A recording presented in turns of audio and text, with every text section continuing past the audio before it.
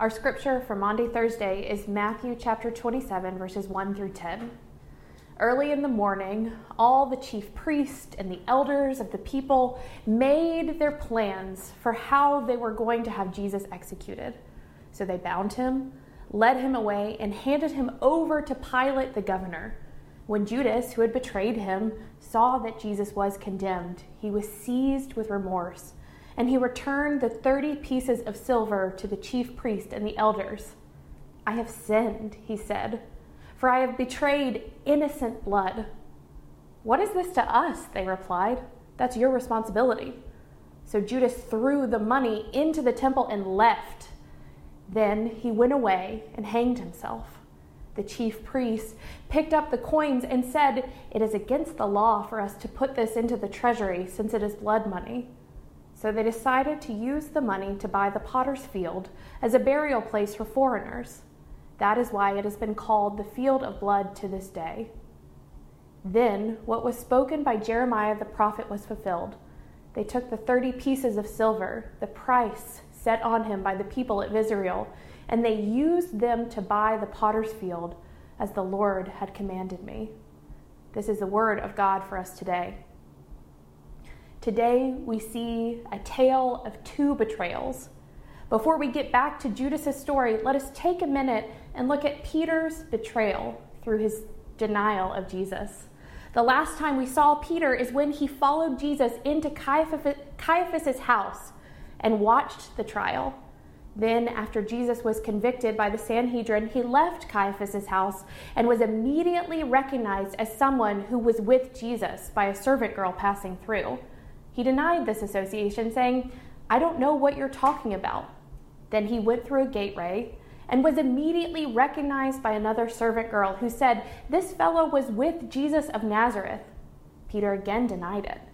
Sometime later, a group approached Peter saying, "Surely you are one of them. Your accent gives you away." Then Peter began to call down curses, and he swore to them, "I don't know the man." Just then the rooster crowed, and Peter realized what he had done, and he wept bitterly. We've already seen Judas's betrayal. For a mere 30 pieces of silver, he hands Jesus over. And in the passage we read today, we see the aftermath of Judas's betrayal. He has regret. He felt remorse for his actions, but it was too late. Jesus was already in the hands of the Romans, and Judas's actions played a huge part in that. It seems like Judas's remorse and guilt led to some strong emotions and eventually drove Judas to commit suicide. So what separates Peter's betrayal from Judas's? Why does Matthew put these two stories right here in this passage narrative in ways that intersect and juxtapose each other? Maybe we need to go back to the table. After all, it is Maundy Thursday, the day the table of God was instituted, and Judas came to the table to be with Christ and the disciples after betraying Jesus. He came with what we have to imagine is some anxious energy and with a fear that his hand would be caught in the cookie jar. But Peter, on the other hand, came with good intentions. He came to the Passover meal with no guilt in his heart. But Jesus alludes to the fact that he already knows at that table that Judas and Peter would betray him. And we see the differences in both of those people's actions and reactions. Peter said that there isn't anything in the world that would make him deny knowing Christ, even unto death. But Judas, who knows what he's already done, and it even seems like he knows that Jesus knows what he's done, he denies it. He pretends he is innocent. It isn't until Judas sees Jesus bound and led to the Roman officials that he grapples with the magnitude of his actions.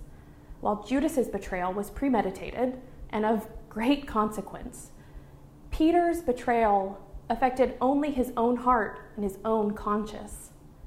Were the sins of Peter and Judas really that different from one another? After all, Jesus teaches that sins are kind of equal. He says in Matthew 5 that if you have anger in your hearts, you'll be subject to judgment just as if you were subject to committing murder. You'd be judged in the same way. So perhaps the difference between the severity of Peter and Judas's betrayal can be distinguished by their existing relationship with Jesus. Peter was one of his closest friends and followers, and while Judas followed Christ, we don't know much about his relationship with Christ other than his betrayal. What is clear is that Peter's proximity to Jesus impacted how he responded to the denial of Christ, to his own sin. And maybe we can draw the conclusions that Judas's proximity does the same thing. In tumult and in strife, Peter and Judas respond differently.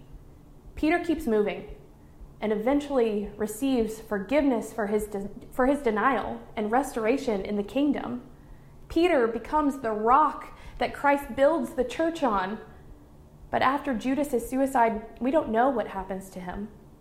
But we do know is that neither death nor life, nor angels nor demon, neither the present nor the future, nor any powers, nor height nor depth, or anything at all can separate us from God's love, which is through Jesus Christ our Lord.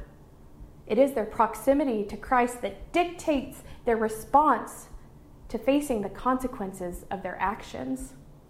That seems likely. But perhaps Peter took the affirmation that Jesus had given him before and used it as a reminder of his promised future, and turned that promise into enough hope to make a difference in his life. So what is your response in times of great stress? Do you run closer to God as Peter eventually does, or do you run away like Judas does? Because God can work with both of those responses, and God follows us to the ends of the earth in pursuit of us. So when you place yourself in Peter's shoes or Judas's shoes, what echoes in your soul?